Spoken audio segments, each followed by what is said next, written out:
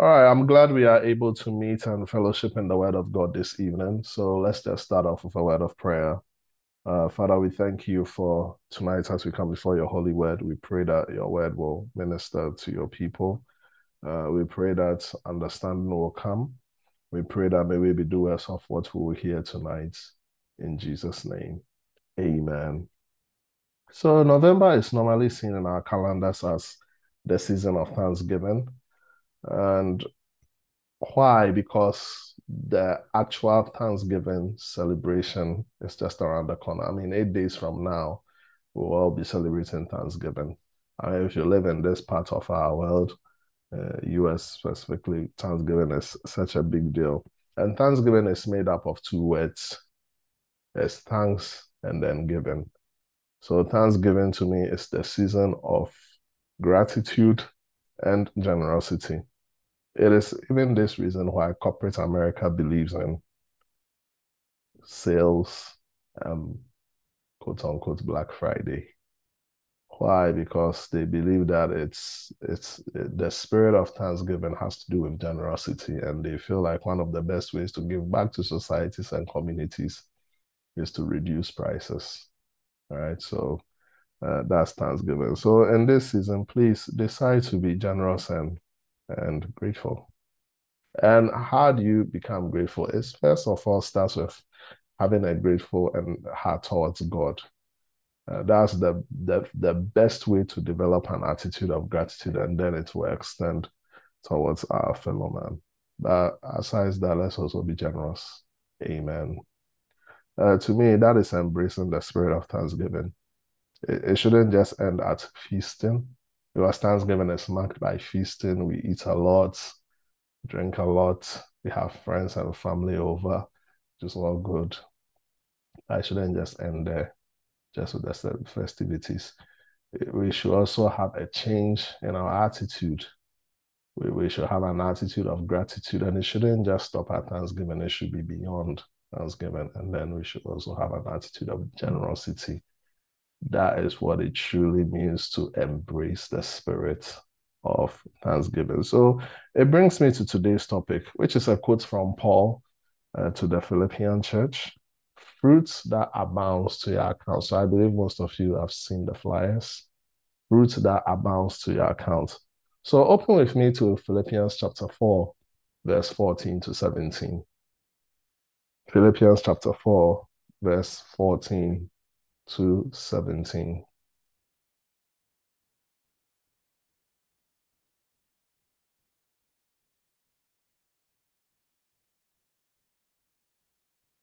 Sorry, I'm making so much noise. Philippians chapter 4, verse 14 to 17. And I read, nevertheless, you have done well that you shared in my distress.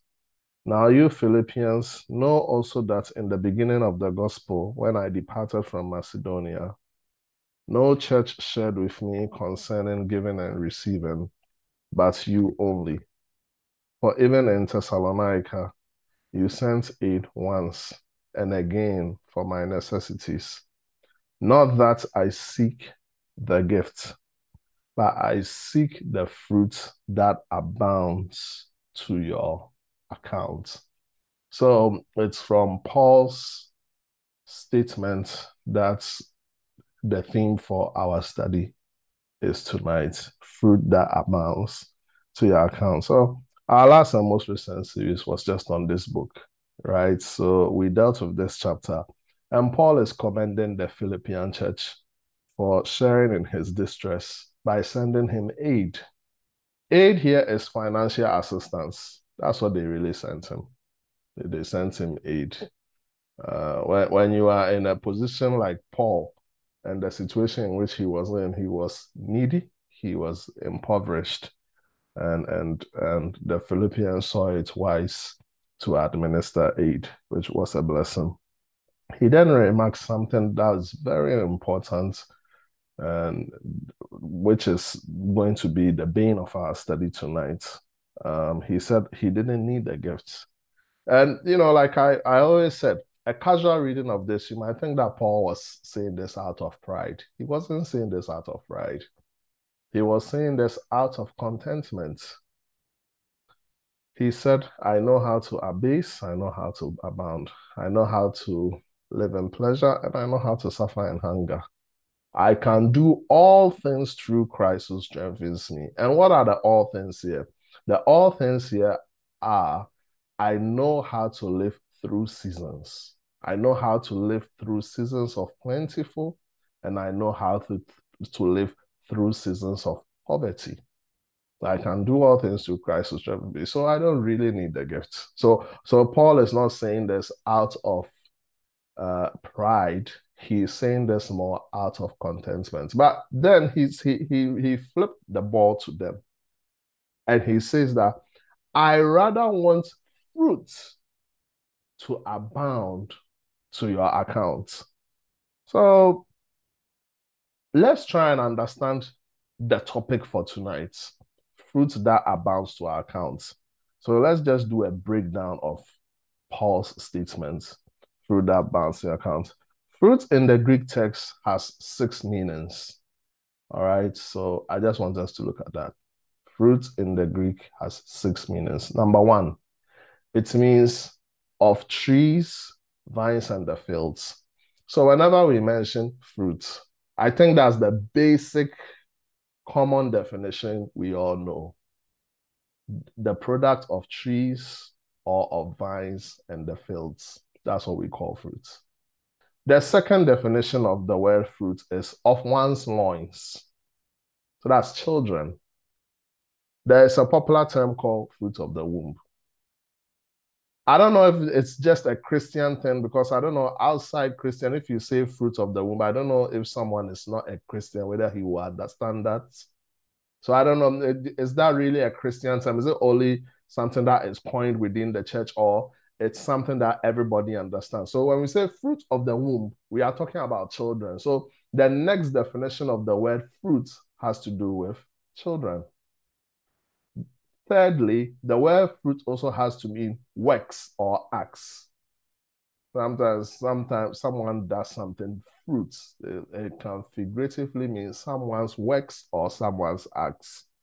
The next definition of the word fruit has to do with profit. Profit. And profit normally, when you zero it down to finances, it has more to do with gains or dividends. The fifth definition of the word fruit has to do with praises to God as a thanks offering. When you read Hebrews chapter 13, I believe verse 15, the Bible says that let us continually offer to God by the sacrifice of praise the fruit of our lips. You know what? Let me just read it. Hebrews chapter 13.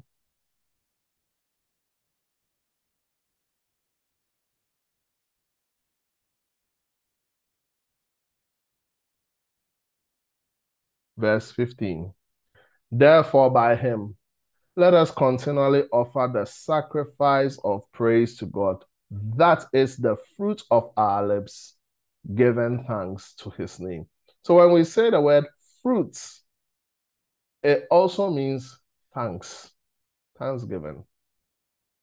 So when we thank God, it's also fruit. Amen. The fruit of our lips.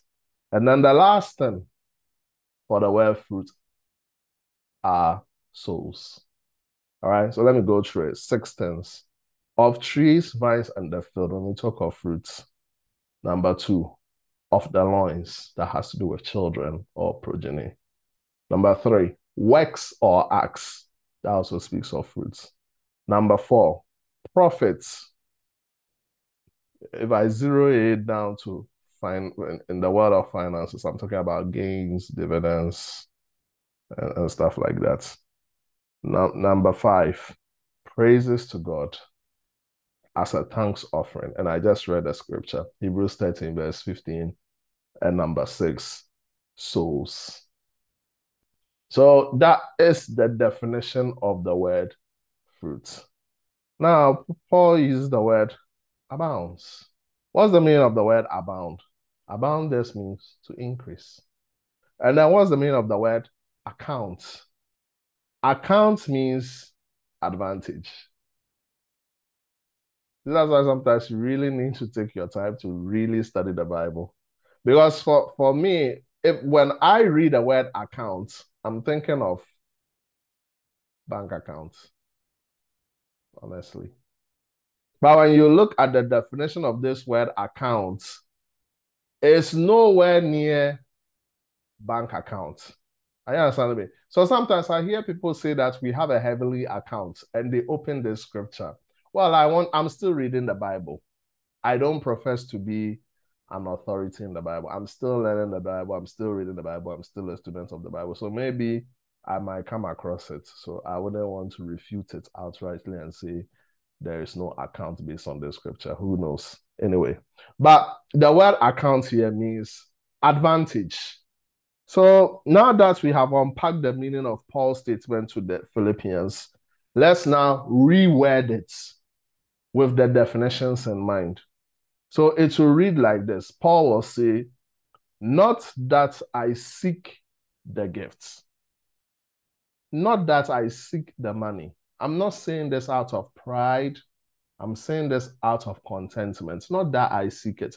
Thank you for ministering to me. I do receive it, but not that I seek a gift, but I seek the profits that will increase to your advantage. Is that very clear?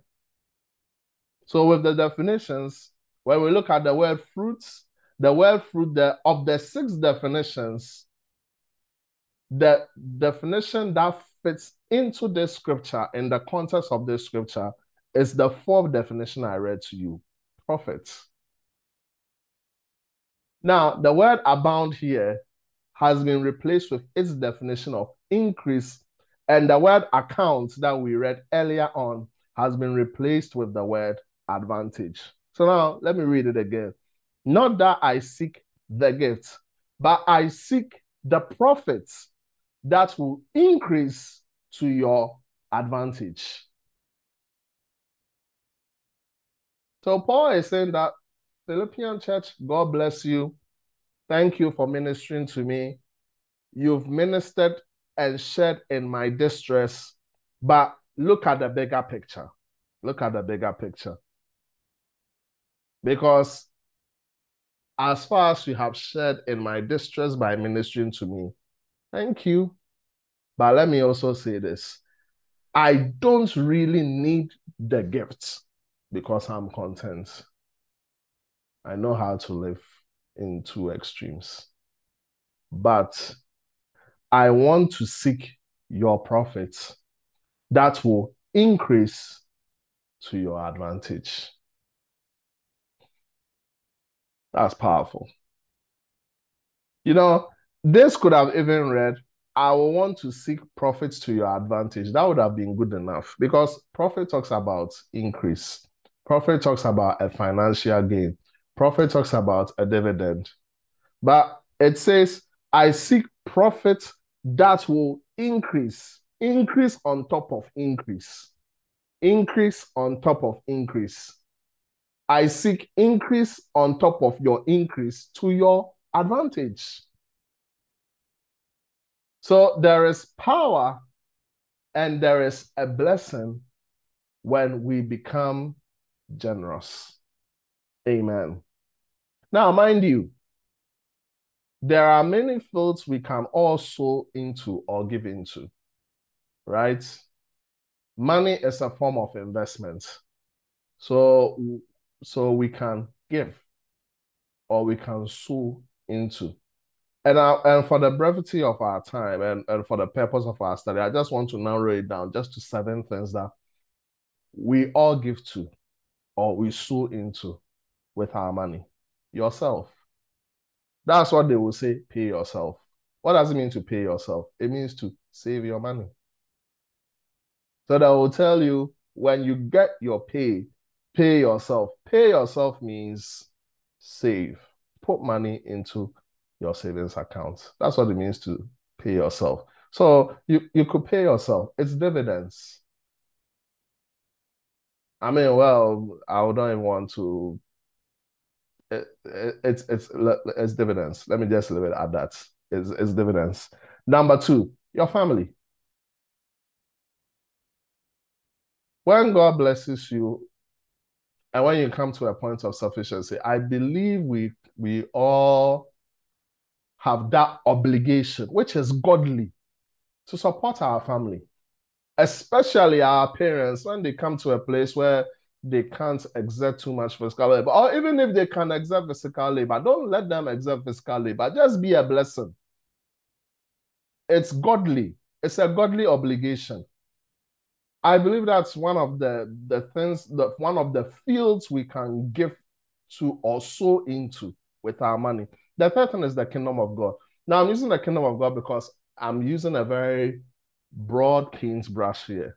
I'm talking about church, maybe giving to a man of God, giving to support a project, anything that has to do with anything Christian, the kingdom of God, right? So that's also where you can also sow into or give into. Number four, financial markets. Carry the money to buy stocks, bonds, invest into different financial portfolio and all that stuff. So financial markets, that's also there. Number five, rich people. You can give to rich people. Amen. I don't know what's really happening to my computer today, but we are back. Amen. We are back. You can also give to rich people. Okay. And why will you give to rich people? Because it's an investment. When a rich person says that I am the face of this product or a celebrity or something like that, you will want to give into that. You want to give into that. Some of the products that people have invested into, it's not because they really like the product, but it's because of the face of the product. That's it. That's why when celebrities market or endorse your products, it's very powerful because people might not really do it for the product, but they might do it just for the face of the product. That's given to a rich person. All right. Number six, our friends. And number seven, your hobbies. You can invest and give into your hobbies. All these aforementioned fields can bring some dividends or returns in the natural. In the natural, they do. I mean, when you give to your family, it's you feel blessed. You are blessed, you feel satisfied. They might not always repay you back, but at least it comes with a certain satisfaction. Financial markets, it yields great dividends in the natural. Like if you give to a rich person, somebody who has, you will definitely have your money back. Or even if you are to invest in his products, you will get some sort of dividends. Your friends, sometimes it's a blessing to give to them because you build goodwill. You build goodwill. It's there. But all, like I said, all these aforementioned fields, paying yourself, it's a blessing because at the end of the day, you will have money stored, and in case you need emergency funds, you can dip your hands into that. So all the seven fields I've talked about, they have some sort of blessing. Even the kingdom of God.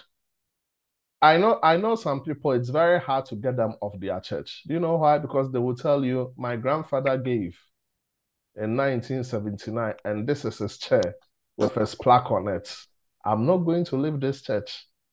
Why do I want to leave the church? Now he is dead. I am sitting in his seat. There are some churches that really reward givers like that. Like, oh, the one who gives will put your name on the chair or will put your name among the foundational stones of the building and all that sort of stuff. So even naturally speaking, there are certain dividends, right? But today we want to focus on one of the fields that is not really attractive to give to or invest into. They are poor and needy people. What natural returns do you get when you give to a poor and a needy person? What do you get? Look at Paul. Paul says that no church, I mean, none communicated with Paul. And communicated means they didn't minister to him in terms of giving and receiving. None. And Paul, during this time, it was said that he had been in the faith for 25 years. Excuse me. And in 25 years, Paul had done a lot. Written epistles, planted churches, raised up sons, raised up proteges. He's literally an apostle, real apostle. But he said that when he was imprisoned, no church, not the church of Ephesians, not the church of the Corinthians, not the Thessalonican, the church in Thessalonica. No church ministered to him. Because it's not attractive ministering to a needy person or a poor person. Because you have the feeling that they are just there to just suck resources.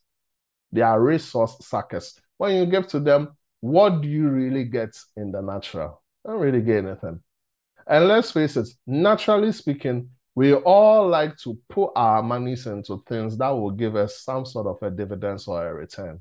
That's why you give in the first place. You know, nobody would just like to give money or throw money about. But Paul, at this point in his ministry, was a poor man. He was needy.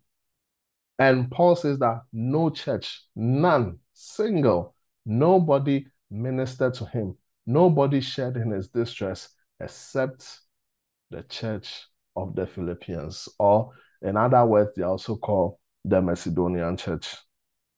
And let me tell you something. Poor people abound in our midst. They abound in our midst. So yeah, you might be a faithful giver to the church. God bless you. It's admirable. You might be giving money to your parents or you support your family. It's good. God bless you. You might pay yourself. So you might have substantial amounts of money in your savings account. It's good. God bless you. You might also feed your hobbies. And hey, it's good to feed your hobbies. I mean, if you work, can't you indulge in your hobbies? It's not a sin. God bless. You should enjoy. You can do all that. But today, try and understand that in the midst of 8 billion people, there are poor people that abound amongst us. And 8 billion people, poor people are more than rich people. Especially in this time that we live in. And what we have gone through over the past 2 years. It's been an interesting past 2 years. Poverty has deepened. People are poor. There are people who do not even know how to afford 3 square meals, and they live in the United States of America. Don't look far.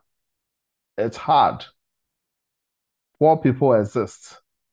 And in our small little way, can we be Christian enough or godly to give? The Philippian church, they gave to a man who was at his lowest point. Perhaps he was writing this at the time when all help was unavailable, or he felt abandoned. And that was when the Philippian church came in.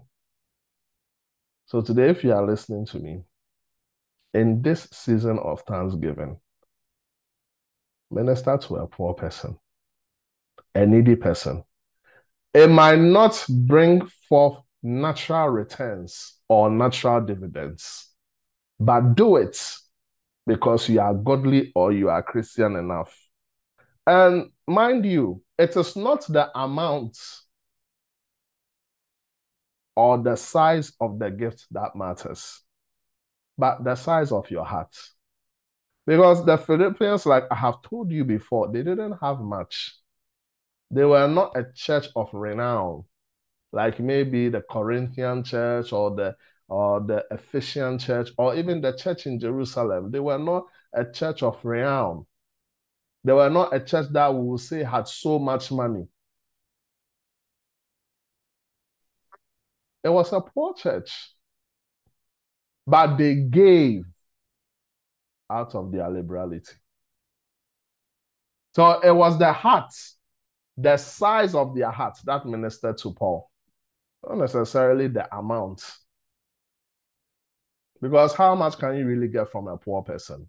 But it's just with the attitude of joy and cheer that they gave that perhaps ministered to Paul.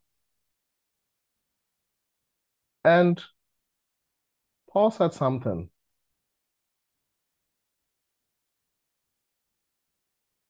But before that, let me read Proverbs chapter 19, verse 17. Proverbs 19, verse 17. And let's focus on what Paul said.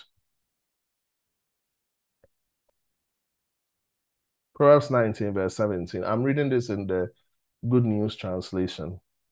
When you give to the poor, it is like lending to the Lord, and the Lord will pay you back. So you see, it has no natural returns. It has no natural dividends. When you give to the poor, the Lord says, I will pay you back.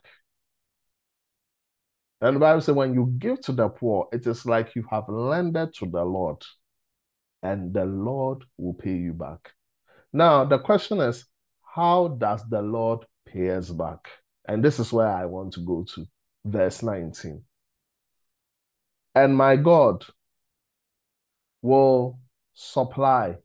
You know, the word supply actually means fill to the full. So let me read it again. My God will fill to the full your every need according to his riches in glory by Christ Jesus. I like that even better than the word supply. He will fill to the full. He's not just filling, but he makes sure that he will fill it to there is no more. He will fill to the full your every need according to his riches in glory in Christ Jesus. And I like this scripture because God will fill to the full every need, not according to the US revenue. That's not what it says. He is not filling to the full every need, not according to World Bank assistance. The Lord doesn't need World Bank assistance. He is not filling to the full every need, not according to the oil fields of the Middle East. He is not filling to the full every need, not according to the precious minerals on the rich African soil. He is filling to the full every need, not according to the gold mines of this world or the financial markets, or stocks, or what have you. It is not filling to the need, every need, not according to anything on this earth, but he is filling to the full every need according to his riches in glory by Christ Jesus. And how many of you know that in God there is nothing like scarcity? There's nothing like scarcity. So when you give to a poor person and when you give to a needy person, you might not experience anything natural, but spiritually speaking, you experience some assistance from God because he has promised that he will supply or he will fill to the full every need. Now, let me give you an illustration of what it means when God says he will fill to the full every need. Go with me to 2 Kings chapter 4, verse 5 to 6, because this scripture really encapsulates it beautifully. Now, 2 Kings chapter 4 talks to us about the widow of a prophet. Unfortunately, her husband died and the husband owed money. So the creditors had promised that if the debts were not settled, the creditors would take the two sons of the widow and they will be enslaved in labor to pay for the debts. Now, that's a very disheartening situation. You've lost your husband due to maybe a very unfortunate situation, and then potentially you're also going to lose your sons. But the Bible says that she met a prophet by the name of Elisha. And Elisha asked, "What do you have?" The woman in turn replied, she had a jar of oil. So Elisha, by the Spirit of the Lord, said, "Go and borrow some vessels. Don't borrow a few, borrow a lot. And when you bring the vessels, shut the door behind you. And when you shut the door behind you, the jar of oil that you have, begin to pour them into the vessels. And when the vessels become full, set them aside and then pour into each other." So Elisha has given the instructions. Now, let's look at what happened. Verse 5 to 6. So she went from him, shut the door behind her and her sons, who brought the vessels to her, and she poured it out. Now it came to pass, when the vessels were full, that she said to her son, "Bring me another vessel." And he said to her, "There is not another vessel." So the oil ceased. This is a miracle. This is a miracle. I don't know how many vessels the woman went for, but in my mind's eye, when I read the story, it looks like she went for a lot of vessels. And the Bible says that the woman poured the oil until the vessel is full, and then they will bring another vessel. She will pour oil until the vessel is full. Then then they will bring another vessel. She will pour the oil. It became full until there was no more vessel, and then the oil ceased. And that is what this scripture means when God says that he is going to supply our need according to his riches and glory by Christ Jesus.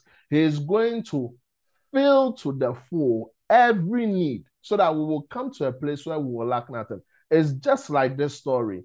God is going to pour his jar of oil, his jar of blessing, his jar of bountifulness upon us because we have given to a poor person or to someone who is in need.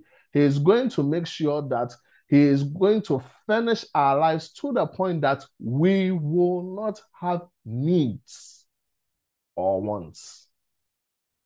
What a blessing.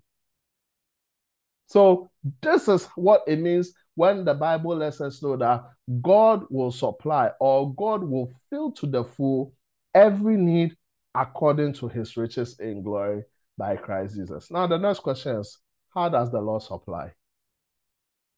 How does the Lord supply? Four ways by which the Lord will supply. One, by working and industry. That's how God will supply. So when you work, so when you give, you also don't have to be lazy. You still have to go about your work. You still have to go about your business. You still have to be diligent. You still have to be industrious. God supplies through the hands of your work. So he's going to supply. So that's one way. The second way, God is going to supply through people. I remember I was not a pastor. I was just a member of a church. This was in London, England, about 2007. I remember when someone saw me, then he would say, "Man, whenever I see you, my heart skips a beat. I begin to have heart palpitations." I said, "Why?" He said, "Because in my dream, the Lord woke me up and told me I should give you £1,000. And anytime I see you, I keep on disobeying. But when I see you, I don't feel okay." Well, the short of the story is that he gave me £1,000 for free.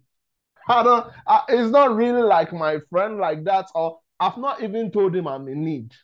And truly, I wasn't even in need. I wasn't in need. I'm like, wow, why will God cause somebody to just give me £1,000 for what? I had to really pray about it. Lord, what do you need this money for? Is this money for me, or is this for me to bless with somebody else? I realized that it was just for me. But what I'm saying is that God uses people. That's how God supplies. So God will supply through your work. You have to work. You have to be industrious. You have to be diligent. In the Old Testament, any saint of God that was able to walk in wealth and riches, they were not lazy. They worked. They were diligent. Abraham, Isaac, Jacob. These three founding fathers or patriarchs of Israel were all rich people. They all had works that they do. So you have to work, you have to be industrious. That is how you experience God's supply and God's supernatural provision on your need to the point that He will fill to the full. Secondly, people. God causes people. God touches the hearts of people to give to you. Number 3, storehouse. And I want to read this. Deuteronomy chapter 28, verse 8.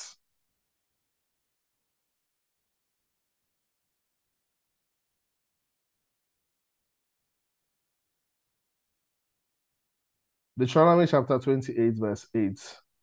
The Lord will command the blessing on you in your storehouses and into all which you set your hand, and He will bless you in the land which the Lord your God is giving you. Now, these were the blessings that Moses released upon the people of Israel.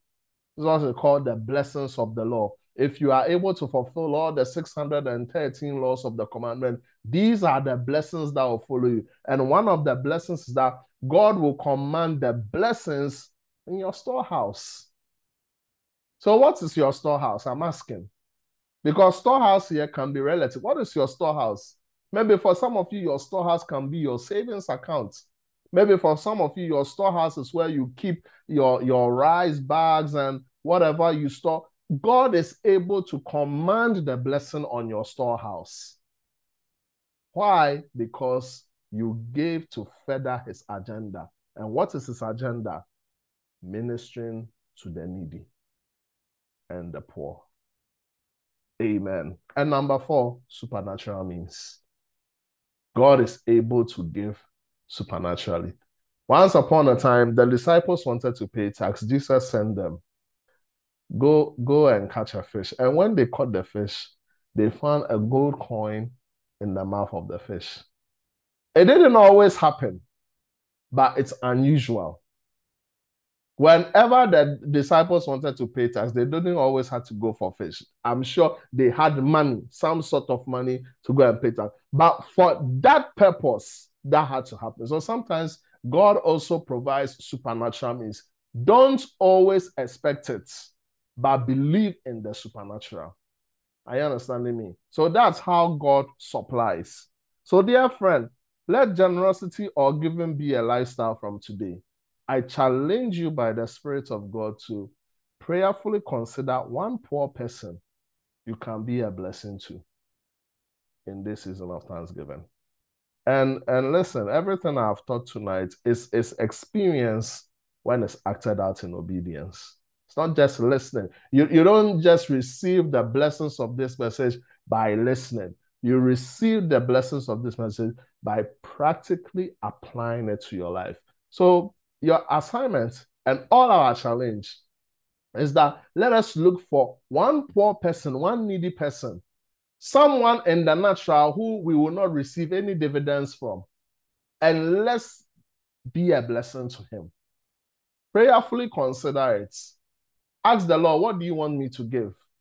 I tell you, one of the best gifts you can give to yourself, this gift of thanksgiving, is not to live for yourself, but to live for others. Let somebody thank God for you that you were a blessing. Why? Because you heard the voice of the Lord. So let's minister to a poor person, a needy person, because that's what the Philippian church did. And then Paul prayed this prayer that God is going to fill to the full every need that they lack. Amen. So may God cause us to be thanksgivers as the season of Thanksgiving approaches. Thanksgivers, it means we are grateful people and we are gratuitous people. We are grateful people. We have an attitude of gratitude to say thank you to God. And we thank God for our family and our relationships. And at the same time, too, we are also generous people. That's what makes us thanksgivers. That means we have embraced the spirit of thanksgiving. So tonight, I pray that you will embrace the spirit of thanksgiving and that may fruit abound to your account as you minister to the needs of people who are disenfranchised. And what does it mean when fruit abounds to your account? It simply means profits that will increase to your advantage. And whenever we trust God enough to minister to people who we know we can never get anything in return in the natural, the Bible has promised that our profits will increase to our advantage. And how does it increase to our advantage? It increases to our advantage by God Himself filling to the full our need, that we will come to a place where truly we will not experience lack. Amen. I thank God that I'm done. It's a minute to 8. So I end here. Amen. Today, the glitches took all my time. So, and I also don't want to do a series. So I just want to finish this tonight. Amen. I could have said a lot more. I'm not out of words or content. I'm just out of time. Amen. I hope you are blessed tonight. If you have any question or contribution, it's more than welcome. In the next minute, I just want us to close, then I pray.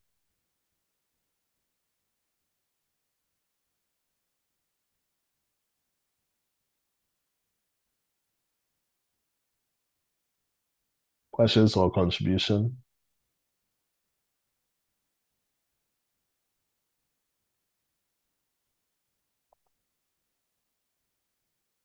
All right. One person. What have you learned tonight? One person.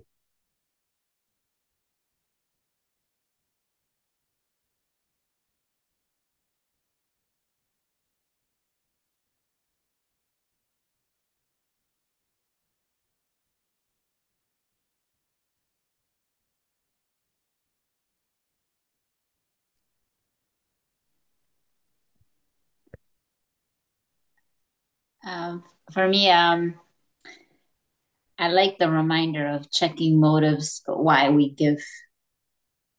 I like that one. We shouldn't give to get something back. We should always just give. There's a blessing when we give with open heart, especially if we do it unto the Lord. Amen. Amen.